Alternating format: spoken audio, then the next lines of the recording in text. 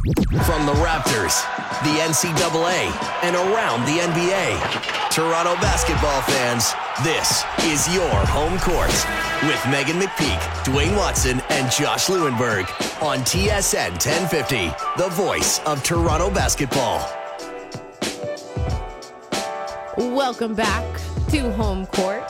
We've got one hour under our belts, gentlemen. We got one more hour to go. As you heard there, Kevin Cottrell, NBA.com, a contributor, will join us at 2:15. We already kind of touched on what Masai did with the offseason. We know who they lost. We've mentioned it. Carroll, Tucker, Joseph, Patterson. We know that we've got this young core kind of coming into their own and trying to take over for that. And before we kind of get into the NBA as a whole and kind of what happened in the offseason and everything like that, I kind of want to also touch on Serge, because we haven't really talked too much about him or Norm, but Norm we can save for a little bit later as well, because we'll talk more Raptors later on. But Serge, I find when you look at his career as a whole since coming into the league in 09, 010 was his rookie season, I believe, with OKC. I find in the last couple of years, his offense has started to come into his own, and the numbers actually back it up. He's getting a lot more touches, shooting it a lot more. His percentages, especially from the three-point, which is what the NBA is going to, sitting around that high 30, low 40 range over the last few years. And I find even the way too that we've noticed late when he was traded here last year, and now even in the preseason, again, take a shot, preseason caveat. He's starting to read the offensive side of the floor a lot better and a lot more than what we've seen in his first few years with OKC and then his time with Orlando, because he came into the league as a defensive-minded player and was known for a defensive-minded player, but now you start to see his offense sort of coming into his own. Yeah, and I think that's while there's so much good stuff to say about Serge, I'm not going to start saying bad stuff, but my concern is that I still think that defensive intensity and also some rebounding is needed from him as well. I mean, I'm not saying he's fallen in love with the offense, but he has to be, with age, your physical abilities limit, but he still has to be a guy who can be a defensive help with this team as well as rebounding. I mean, he's shooting the ball well, but I think sometimes not every shot is the right shot. I don't think we need three-point shooting, and he's a good three-point shooter, but we have to figure out how the fine balance. And that's what I'm kind of hoping is going to happen this season with Serge in terms of bringing that defense, helping with the rebounding, and finding the right shots. And his numbers, before you comment, Josh, his numbers on blocks and rebounding after his first 5 years with OKC have actually dropped from what they were. So the defensive side, to your point, Dwayne, he has dropped off. And like you, I'd like to see that come back up. Well, yeah, I mean, I think he's changed a little bit as a player. He's evolved in a lot of ways in the sense that his offensive game is a lot more versatile. But the league has changed quite a bit, too, over the time in which he's been in the NBA. And now it's come to a point where I think, and I believe he thinks, that his best position is at the 5. The problem is Jonas Valanciunas is there. The Raptors tried to move him during the offseason. They didn't move him, of course, and now he's in great shape. He's at a great camp, Valanciunas has. So there is hope that those two will be able to find some chemistry that they didn't necessarily have in a small sample last year. But that's the big question for Ibaka is, even if he's at the 4 and he's being pulled out to the perimeter, which sort of negates his biggest strength as a defensive player, his rim protection, can he still find ways to make a big impact on this team? That, to me, is a massive question for the Raptors that is going to go a long way in determining how they do this season. I touched on it earlier. I have 3 factors that I've been talking about over the last week or so that I think are going to determine where this team ends up. We've talked a lot about 2 of them. 1, the development of the young guys, and 2 is whether or not they're able to preserve Kyle Lowry. But that 3rd factor is Serge Ibaka and how he's able to fit in with this team, specifically with Lowry and DeRozan, because we didn't really see it last year. I think a lot of people forget how excited they were when the Raptors traded for Ibaka in February last year. He was seen as that prototypical power forward, the type of guy that the Raptors haven't had in years. He was seen as that perfect complement, a low-maintenance, floor-stretching, defensive-minded guy to Lowry and DeRozan, 2 high-scoring, high-volume all-stars. But they make the trade.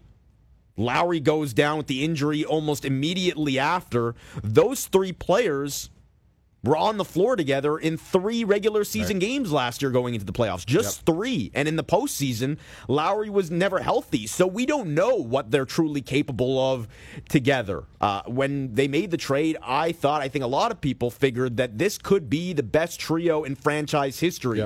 Now we're going to get a chance to see what they're truly made of. They've had a training camp together. They'll have a full season together. How well do they complement each other? And ultimately, this team is going to go as they go. If Ibaka and Lowry and DeRozan are at their best, as much as we talked about how important the young guys are, those 3 are at their best. I think that's huge for the Raptors this season.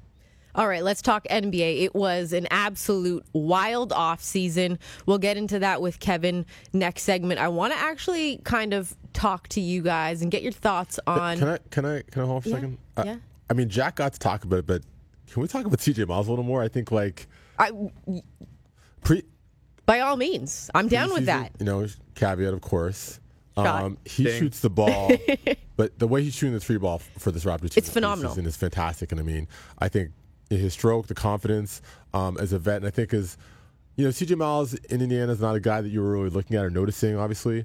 And I think people weren't entirely sure what the Raptors were going to get, but if he can shoot, 75% as good as we've seen in the preseason, he's going to open up the floor a lot for this team. There's a bit of a learning curve for shooters going to new teams because they've got to figure out where their looks are going to come from. Every offense, every situation is different. But this is a good one for Miles in theory. Whether he's starting with Lowry or DeRozan or not, as you mentioned, he's going to be closing games with them probably. He's going to be on the floor with them. They create so many looks just by the attention that they draw from the defense that Miles is going to find himself open in the corner, as we've seen a bunch here in the preseason, even with that second unit. I think he's developed a pretty good chemistry with them as well. So going back to that learning curve, I think he struggled a little bit in the first couple games, was sort of feeling his way out a little bit. But CJ Miles, over the last 2 preseason games, 46 points in 35 minutes. On 11 of 19 from beyond the arc. So while there are going to be peaks and valleys with him, which is the case with every shooter in the NBA, the three-point shot is there's such a high variance to it that there are going to be nights where he has a hard time. But I think overall, when you look at what he's capable of and what he brings to the table, this is something that the Raptors haven't had in many years, maybe ever, in terms of a guy in a very situational specialty role that can light it up the way that he can from beyond the arc. And I mentioned this on Twitter, and a lot of people came back at me with Del Curry and Jason Capono, and those were great shooters. Del Curry is one of the best pure shooters that I've ever seen. In league history, he's right up there, but his role was sort of limited when he was here, and certainly the league was a lot different. In terms of volume, very few players in the NBA get as many shots up from that range as CJ Miles, and only 2 players last year hit more corner threes than Miles. Klay Thompson did they have and Eric Gordon. State? Yeah, not coincidentally, a guy on the Warriors, Klay, and a guy on the Rockets, Eric Gordon. And only 1 player, Kyle Korver, shot a higher percentage from Miles in the corner. So while it's still a concern that the Raptors don't have a ton of depth in terms of three-point shooting, they do have one guy in CJ Miles, and I would argue a second guy in Kyle Lowry, who are absolutely elite in that category. Out of all the guys you mentioned in terms of past Raptors, Del Curry, Jason Capono, even those other guys, Eric Gordon and Klay Thompson is probably the only player out of all of them that I would give the edge over defensively on CJ Miles. So I think the fact that he can knock down the 3 ball, I'm not saying he's a lockdown stopper, but he's better defensively than the specialist shooters we've seen. So he's going to bring that on the other end of the floor. And the other thing we're seeing with this offense in terms of how it's moving, when the ball's moving, it's set up to where the ball moves, guys get open shots. And I mean, CJ Miles can knock down an open shot in the NBA. That's not a question. So if he's going to get those kind of looks, it's going to be easier for him. The expectation is that Norman Powell starts the opener on Thursday at small forward. CJ Miles comes off the bench with that young group. You like that, Dwayne? Yeah.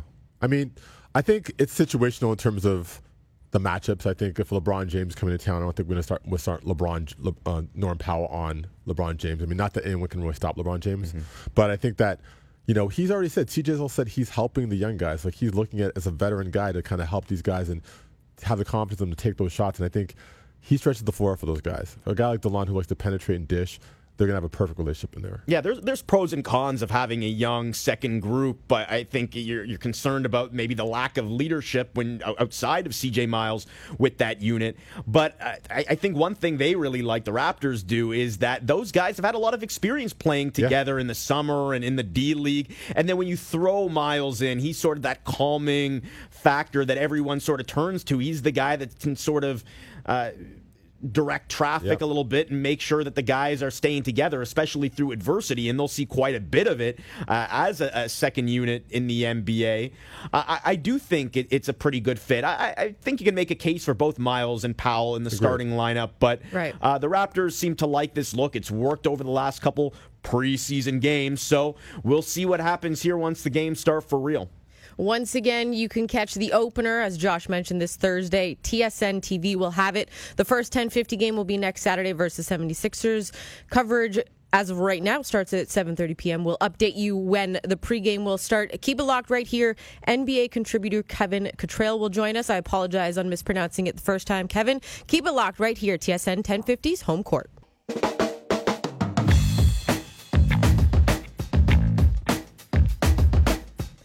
Welcome back inside the TSN 1050 Raptors headquarters. Megan McPeak, Dwayne Watson, Josh Lewenberg here with you, Home Court, as we're getting set. The NBA tips off on Tuesday. We're, 3 days away now? 17th. Yeah, we're 3 days away from the NBA tip-off. And it's Cavs and Celtics. And then the later game is OKC. Warriors-Rockets? Isn't it OKC? Oh, no, their home opener is OKC versus... Yes. Yes. And to talk more NBA, we've got NBA.com contributor Kevin Cottrell with us. Kevin, thanks so much for joining us. We appreciate you taking some time out of your Saturday ahead of a busy Tuesday evening. I know that you guys on TNT will have the show, so let's jump right into it. First off, I want to get into the wild offseason that we saw. It wasn't just the West. It was a little bit in the East. You've actually had a chance to see the Celtics in person. You saw them, what was it, Wednesday night that they were in Charlotte? Mm-hmm, that's correct. Who do you think, when that trade went down, Isaiah Thomas, Kyrie Irving, in your opinion, now that you've seen the Celtics play, who won that trade, in your opinion, so far? Initially, I thought it was the Celtics that won acquiring Kyrie Irving, and even after seeing him, I thought that thought was solidified. He could do the same thing that Isaiah did in the fourth quarter, closing things out. We've seen it on a bigger stage, and I also think he's just a more efficient scorer. But I think he's going to make it a point to show that he is a team player, that he can play without the basketball. He did a great job of that. The preseason game that I saw him in surprisingly ended with 10 assists. And I just think he's had the ability to grow. He's almost had like a master class playing with LeBron for the last 3 years. And so I think he'll be able to take everything that he's learned with his natural ability to Boston and Brad Stevens' system. I think Celtics had a building block for much longer than Cleveland would have. So Kevin, I think obviously chemistry has been a concern in terms of all the new pieces in Boston. And also, you look at Cleveland, there's been a lot of new bodies as well. Which team do you think is going to have a easier time with this whole chemistry situation of integrating new players in the system and getting them in line?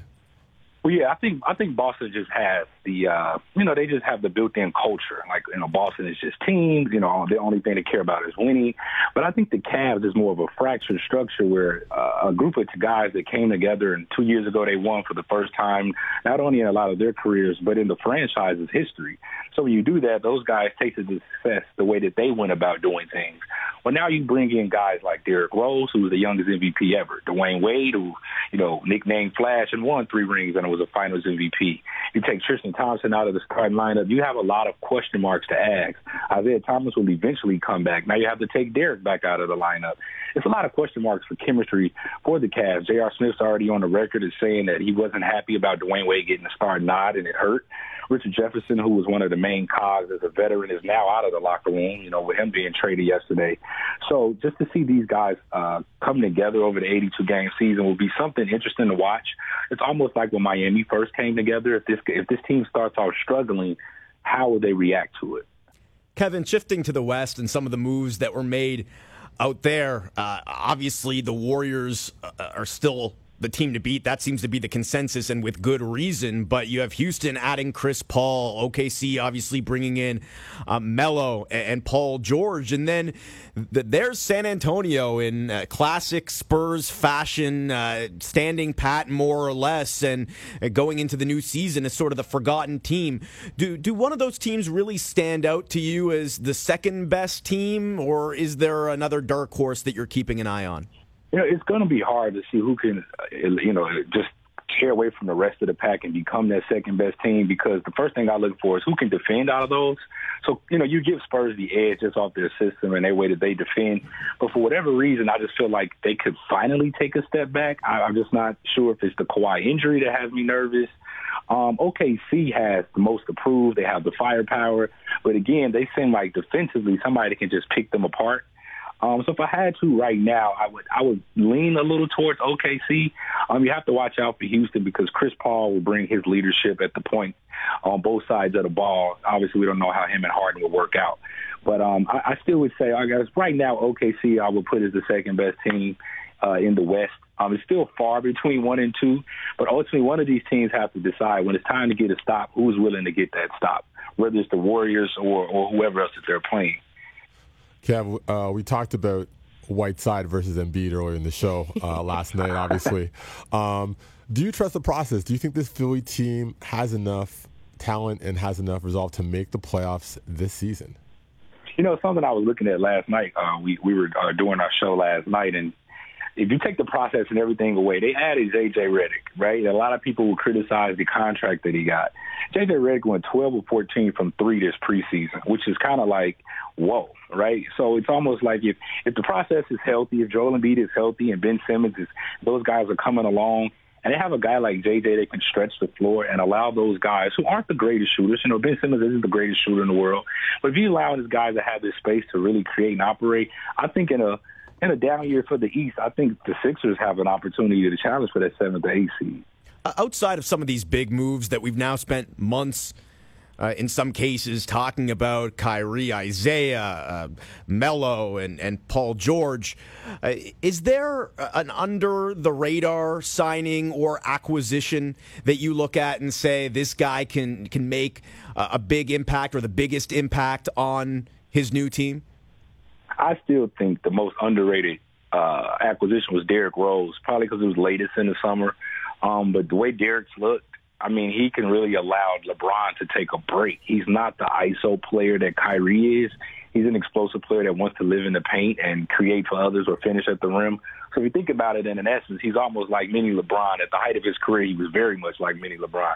But that really allows LeBron to take a break, whereas Kyrie, it was like, everybody's kind of standing there. They don't really know what's going on. It's 18 dribbles in a possession.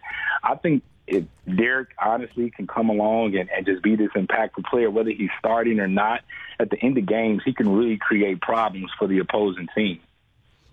Kev, when you look at the East, and no one's really talked about them much in this offseason, they haven't really made any big splashes, but let's go to Waiters Island in Miami. What are you expecting from them? Are they going to be a true playoff contender and not sort of slide in or slide out, much like what we saw last year when they had a season that no one really expected them to have?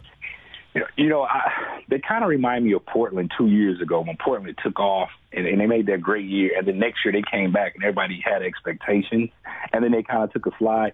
Miami kind of has that, which team are they? The first 41 games, they struggled. They were one of the worst teams in the league. And then the last 41, they were like second or third best in the entire NBA. So you're not really sure which team will show up, but now they're going to have expectations. It's a down year in the East, the whole Waiters Island talk.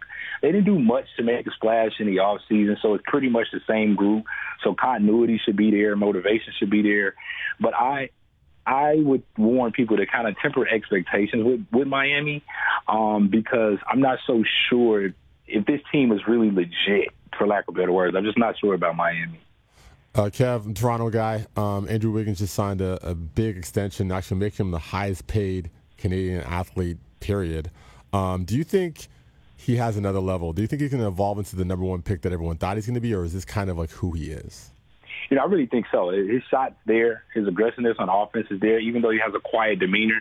For Andrew, I think it's just he needs to just take his defense to the next level. When he first came into the league, he talked about wanting to be Defensive Player of the Year. He has the measurables. He has the athleticism. For this team to be good, they have to be able to defend. And Andrew Wiggins can wake up and naturally score 25 a night just off natural ability alone. But if he's allowing the other player to get 25, then it's a wash. So I believe Wiggins can definitely live up to that. He's been doing great. I think he's been on a great uptick throughout his career, but his defense just has to go up to the next level. And I think people will see what made people say he was the consensus number one. Kevin, thank you so much for taking some time. We really appreciate it. All right, thank you, and happy birthday, Megan. Thanks, Kevin.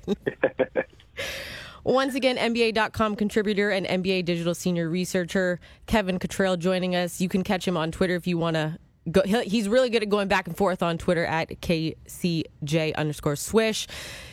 Anything, he's a Chicago guy, much like me. We're Bulls fans, so don't bother us this season. It's going to be a rough one, but we've got more to talk about. We'll talk a little protest, but of course, we will wrap everything up when it comes predictions later on in the show, because of course, we know Josh loves preseason predictions. Keep it locked right here, TSN 1050's Home Court.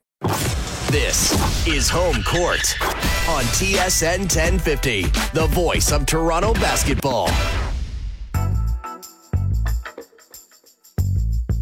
Welcome back to Home Court, right here on TSN 1050.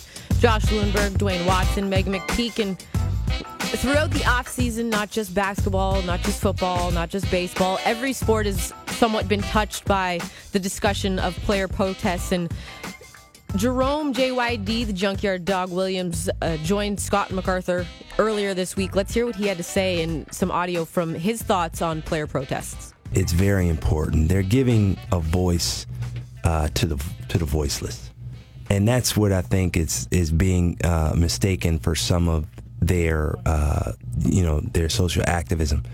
It's not that they are in any way trying to disrespect the flag or American troops or the honor that has been bestowed upon people who've lost their lives or loved ones who have gone to war.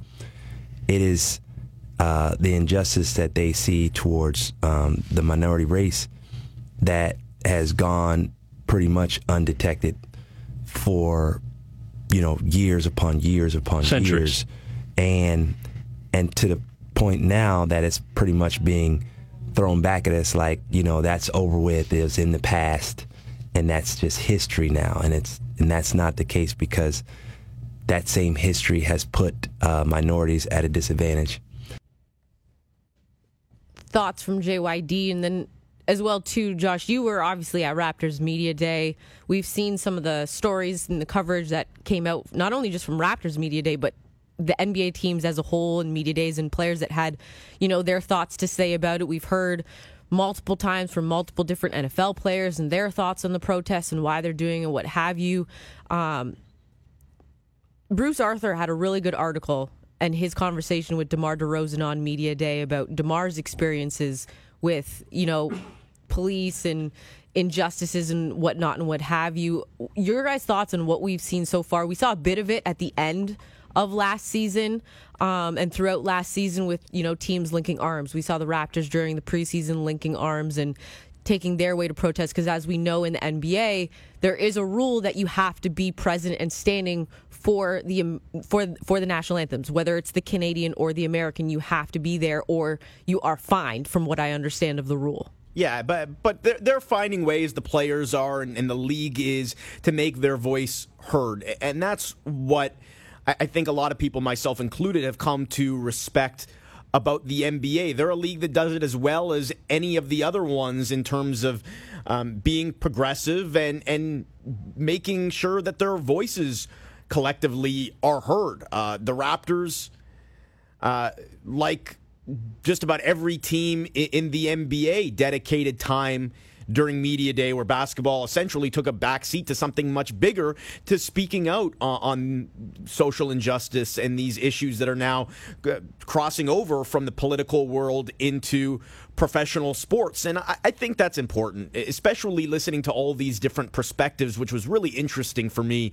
DeMar DeRozan, having grown up in Compton, and some of the things that he's seen and lived through. Dwayne Casey and his experiences and some of the things he's seen and lived through. Masai Ujiri. These are all very different backgrounds, very different perspectives, all addressing the same topic, and that's important. And we've talked about this now for years.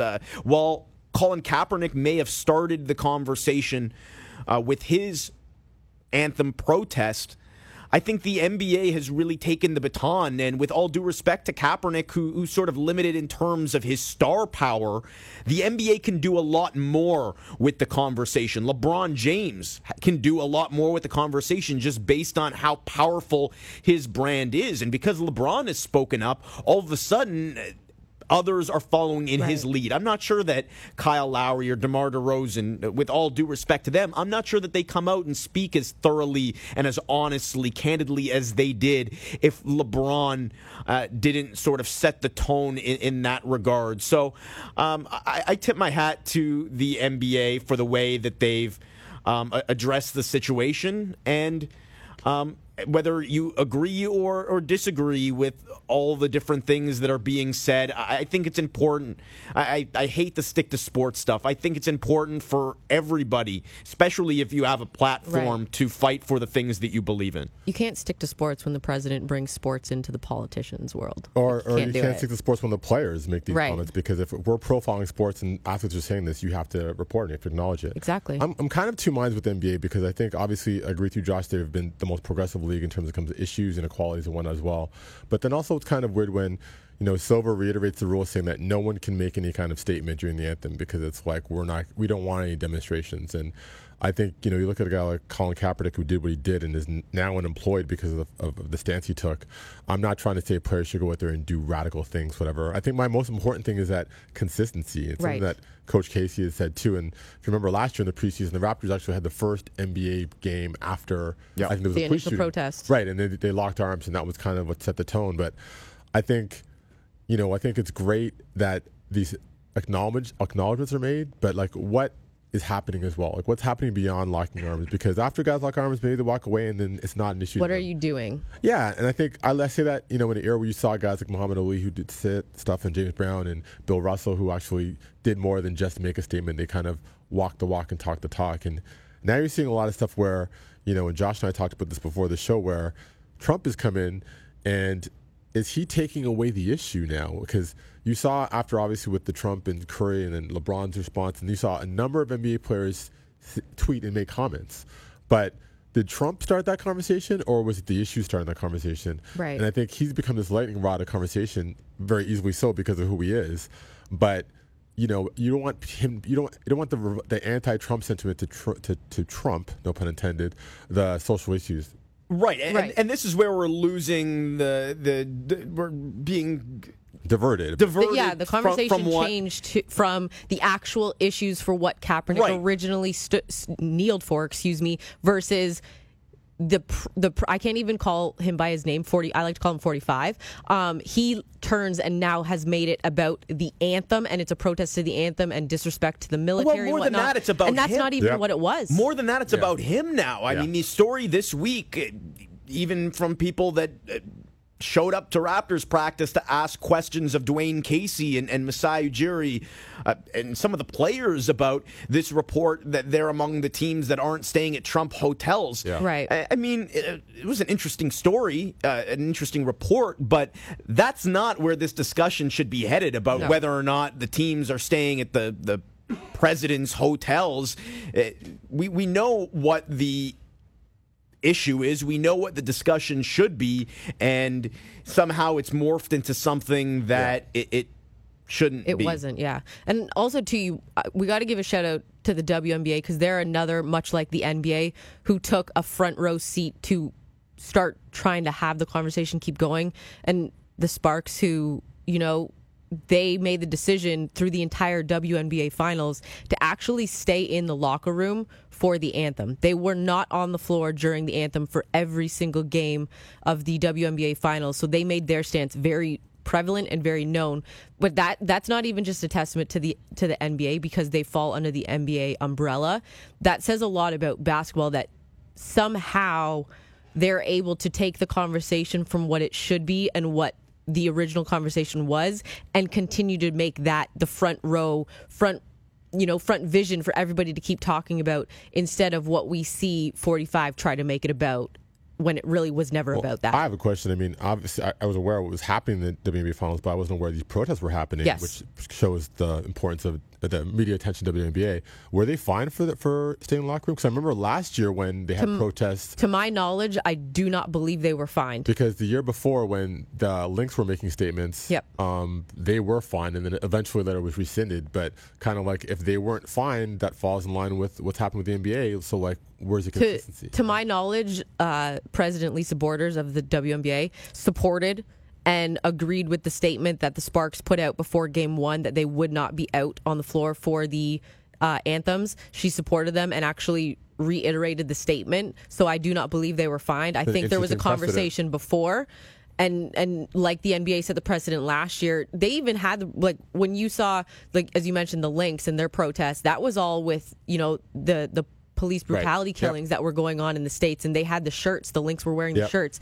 That was one of the issues. But you look at what basketball has been able to do, and then you look at what, unfortunately has been going on in the NFL, which is like an entirely another conversation for another day. But you've got two professional platforms, and one is doing it in such a way that no one's having issues with almost, and the other is, a complete firestorm. It actually boggles my mind that it's so completely different on two ends of the spectrum. Well, it's going to be interesting because we're about to see what's going to happen, if anything is going to happen with them. I mean, the NFL season's been underway, and like Colin Kaepernick set the tone. But, we saw what JT Brown did with the Lightning and the NHL. So are there going to be statements in the NBA? I kind of think there won't be. I don't think there will be either. But remains to be seen. It will be interesting, and we will keep our eye on it. Once again, the Raptors will tip off their season on Thursday, taking on the Chicago Bulls. You can catch it on TSN TV, and at 7:30 on October 21st, next Saturday, TSN 1050 will have the first home game for the Raptors on the radio. I mean it by that, versus the 76ers. Keep it locked. We've got more right here on Home Court on TSN 1050. This is Home Court on TSN 1050, the voice of Toronto basketball.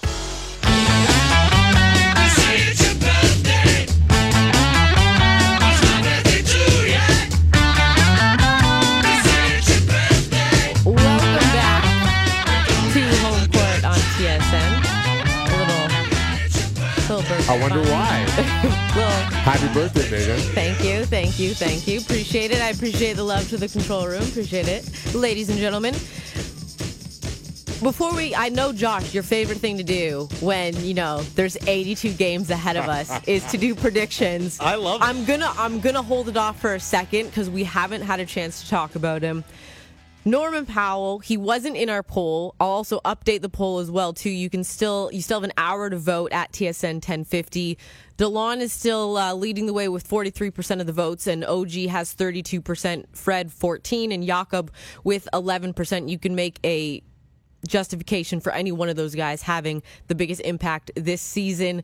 But Norman Powell, not on that list along with Pascal Siakam because of the impact he's had in the previous two seasons. And I'm very interested, as you mentioned, he's going to start as of right now. That's what we've heard. That's what we've been told. He will start at that 3 spot, which is very, in my opinion, interesting because when you look at who he's going to potentially be guarding, you've got, those big threes, Kevin Durant potentially, Paul George, Kawhi Leonard.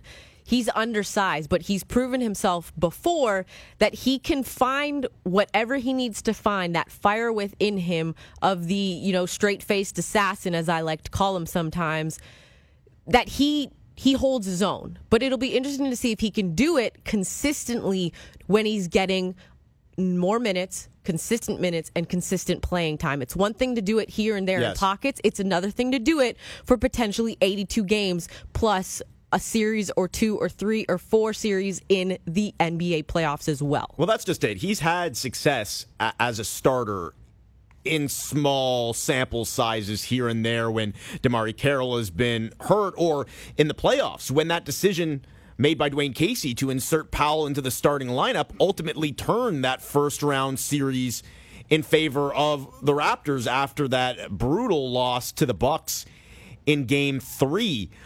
So he has had some success and some chemistry with DeRozan and Lowry. What he does by being able to put the ball on the floor and make plays is he takes pressure off of those two all-star guards. He's going to have to sustain that. And I think one of the reasons why the Raptors like him with that group is when he's played with the second unit in the past, he sort of gets the tunnel vision where he's just trying to attack and attack and attack. Right. And he feels that because he's the leader of this young group, he's got to do more than he probably should. Whereas when he's playing with the starters, he's not going to look off Kyle Lowry and DeMar DeRozan because you know what's going to happen if he does. So it does force him to be a little bit more of a playmaker. And then again, I think the Raptors like the fit of CJ Miles with that younger group. Norman Powell, $42 million man now. Great for him. He signs that contract, that extension a couple weeks ago, gets that long-term security. I'm surprised he signed the deal. It's great for the Raptors. It's team-friendly. It gives him that long-term security, which players want, especially a guy like Powell, a former second-round pick, a guy who made $1.5 million combined in his first 2 NBA seasons. But you wonder, especially if he does end up breaking out, as a lot of people expect him to this year, how much could he have made as a restricted free agent next summer? I think the worst-case scenario where maybe there's an injury, maybe he doesn't have that great of a season, this is still a manageable, movable deal that'll come out somewhere at $2.5 million in that range above what the mid-level exception is. The best case scenario is we look at this in a year or two as one of the biggest bargain contracts in the NBA. So definitely a win for the Raptors, and good for Norm for getting paid. I think it's automatically going to be the biggest bargain contract because there's always a team like Brooklyn who will overpay for someone. And the Raptors would have had to match because they couldn't afford to let a guy like Norm go. But you're right. I think he didn't make a lot of money in a second-round pick. He probably wanted the security. He wants to be with this franchise. He's going to get the opportunity. And I think you made a really good point, Josh, in terms of his ability on the floor. And we saw that sometimes where he was trying to do a little too much. He was forcing a little much with that unit. And finding that middle ground is going to be the best place to be with the starters. And, I mean, he's going to face tougher matchups with some of the big guys, but they're also going to have to cover him. But I think what he brings is that drive, that heart, that intensity, and all things Toronto fans love about athletes. He's a fighter, and he's going to be there for this team. So he's going to be key to this team. How does he blossom with the first unit or second unit? Where does he find that role? We're going to have the season to find out, but we know when called upon, he can do good things. All right, prediction time. All right, here we go. Okay. Josh was ready. Josh was on the ball quicker than I was there. All right, you want to do Raptors first, or do you want to do NBA first? Because I got different ways I can go. Let's do Raptors. All right. Win total, I'm going to say 48 wins. Okay. I think. I'm writing this down so at the end, you're not going to remember. Final You're show. Not gonna remember. Well, I'm going to hold on to the paper so when final show, I've got it. Okay. We can save the clip. There's not as much room. There's not as much room for error this year, I don't think, with the Raptors because they've lost some veteran depth. So they are relying on the young guys who are a bit of a wild card at this point. So I do think there's a scenario where maybe a player gets hurt, maybe those young guys don't come along so quickly, and all of a sudden you're looking at somewhere in the neighborhood of 45 wins. And there is a scenario where those guys do break through and maybe Ibaka really gels with Lowry and DeRozan, who are both healthy and having all-star seasons. And all of a sudden, you're probably looking at somewhere in the neighborhood of where the Raptors have finished the last few years, either 51 wins like we saw last season or maybe even upwards of 56 as we saw 2 years ago. So to be safe, I'll say 48. I think clearly the Raptors right now are the third best team in the East behind Cleveland and Boston, but I mean that's not set in stone. The Celtics are working in new guys. They've lost a lot of defense with Crowder gone and Bradley gone. The Cavs are going to be without Isaiah Thomas for a chunk of the season, so the Raptors are going to have an opportunity here to crack through that. I think ultimately come playoff time, it's going to be really tough to get past those two teams if healthy. So my prediction for the Raptors, 48 wins, third in the East, and I'll say a second round exit. Not to say they can't do better than that. I'm going to focus on the regular season because they are two distinctly different seasons for this franchise. I feel that the Raptors are going to finish second in the Eastern Conference. I think this is we've seen the last few years. Fire take. Who do they leapfrog? Boston. Okay. Boston. For these two teams, Boston and Cleveland, as we saw even last year. I mean, the Raptors finished 2 games out of first place last year. Boston is trying to get it together. Mm-hmm. They've got a ton of new pieces. They lost some of the defense. They got a great coach. They've got great players. There's a lot of new players they got to get in the system. I'm not saying they're going to suck, but I think they're going to figure it out. And they're also going to figure it out in time for the playoffs, because that's what they're gearing for. Right. As are the Cleveland Cavaliers, I think. But I think the Cleveland Cavaliers have more depth that they're going to make it work, and they could beat this. But the Raptors have been a solid regular season team. The core is still mostly intact. Chemistry is not much of an issue for these other two teams. And Kyle and DeMar have proven they can get theirs throughout the regular season for the past 3 or 4 years, no question. So I think regular season, they're going to be solid. I think the new strategies, new offenses, are they going to carry over the playoffs? They're going to go back to relying on what they are used to know, and that's going to be the question mark. I don't think Washington is ready. They don't have the depth. I think Milwaukee's got an injury with Jabari Parker that they got to deal with, whatever. So I don't think they're going to leapfrog those teams in that regard. I like the Raps in regular season. That's all I'm going to say. Rookie of the year for the NBA? Who you got? Wayne? It's tough because there's so much talent. Like, there's so many good guys here. I'm going to A lot of point guards. I'm going to go on a flyer. I'm going to say Ben Simmons, a guy who technically didn't come out in this draft class. Yep. But his playmaking ability we've seen so far has been phenomenal. He's playing with a lot of guys like J.J. Redick, who Kev mentioned is going to knock down the shot. Joel Embiid, depending if he's there. Stavskis is there. There's other guys who can score the ball. He's got the length that I think you can still not afford to really truly play off him, but I think he can do it. I think Fultz and Simmons might take some votes away from each other. Mm-hmm. I'm going to go with Lonzo, if for no other reason than volume. He's going to get the shots. He's going to score. A dark horse maybe is Dennis Smith, who I really like in Dallas, and there's an opportunity for him there as well. And this year's Norman Powell might be a former Utah teammate of one DeLon Wright and Jakob Poeltl. Kyle Kuzma in L.A. with the Lakers as well. He might take some votes away from Lonzo. He's looked great. MVP. The question is, though, is the rookie voting going to change at all? I mean, like, MVPs you mentioned is like, it's not just what you do, it's also based on You've got to be on a winning team. I don't think it matters much for the rookies unless you're really contributing to a winning team. Like if Philadelphia ends up making the playoffs, then yeah, maybe you do consider Simmons. I'm not saying Brogdon shouldn't have got Rookie of the Year last year, but Sarge had a good year. Yeah. Yep. So it's like, did his contribution? That's a tiebreaker in my opinion. If it's close, then you go with the winning team. MVP. Giannis Antetokounmpo. I think I don't mind it. You look at what Westbrook did from a statistical stature last year and being the only guy on the team. I think Giannis has players you can play with, but I think his ceiling continues to grow and grow, and the numbers and stuff he can do, and he's really going to drive that team. And I think they could inch out of the 40 plus, mid 40s, maybe as high as 47 wins to get that recognition. I would have had a really tough time not giving MVP to Russ last year because of how otherworldly he was. But if it wasn't for Russ last year, my MVP was not James Harden. My MVP last year, at least second in MVP last year, would have been Kawhi Leonard. And with Westbrook now having to share the ball with Melo and PG, I'm going Kawhi in San Antonio. Again, I think the Spurs are going to be... Even with the injury? I think the Spurs are going to be sneaky good, and I think Kawhi is going to be at the front of that. He's the lone all-star on what could be the second-best team in the West. You heard the predictions right here. Keep it locked. We've got more coverage of the Leafs coming up at 5 p.m. Coverage starts as they take on the Canadiens. And do remember, next Saturday, the Raptors and the Sixers, 7 p.m. pregame coverage starts right here on TSN 1050 for Josh Lundberg, Dwayne Watson, and everyone behind the scenes that you don't see. I'm Meg McPeak. We will see you, ladies and gentlemen, next week. And don't forget to protect home court.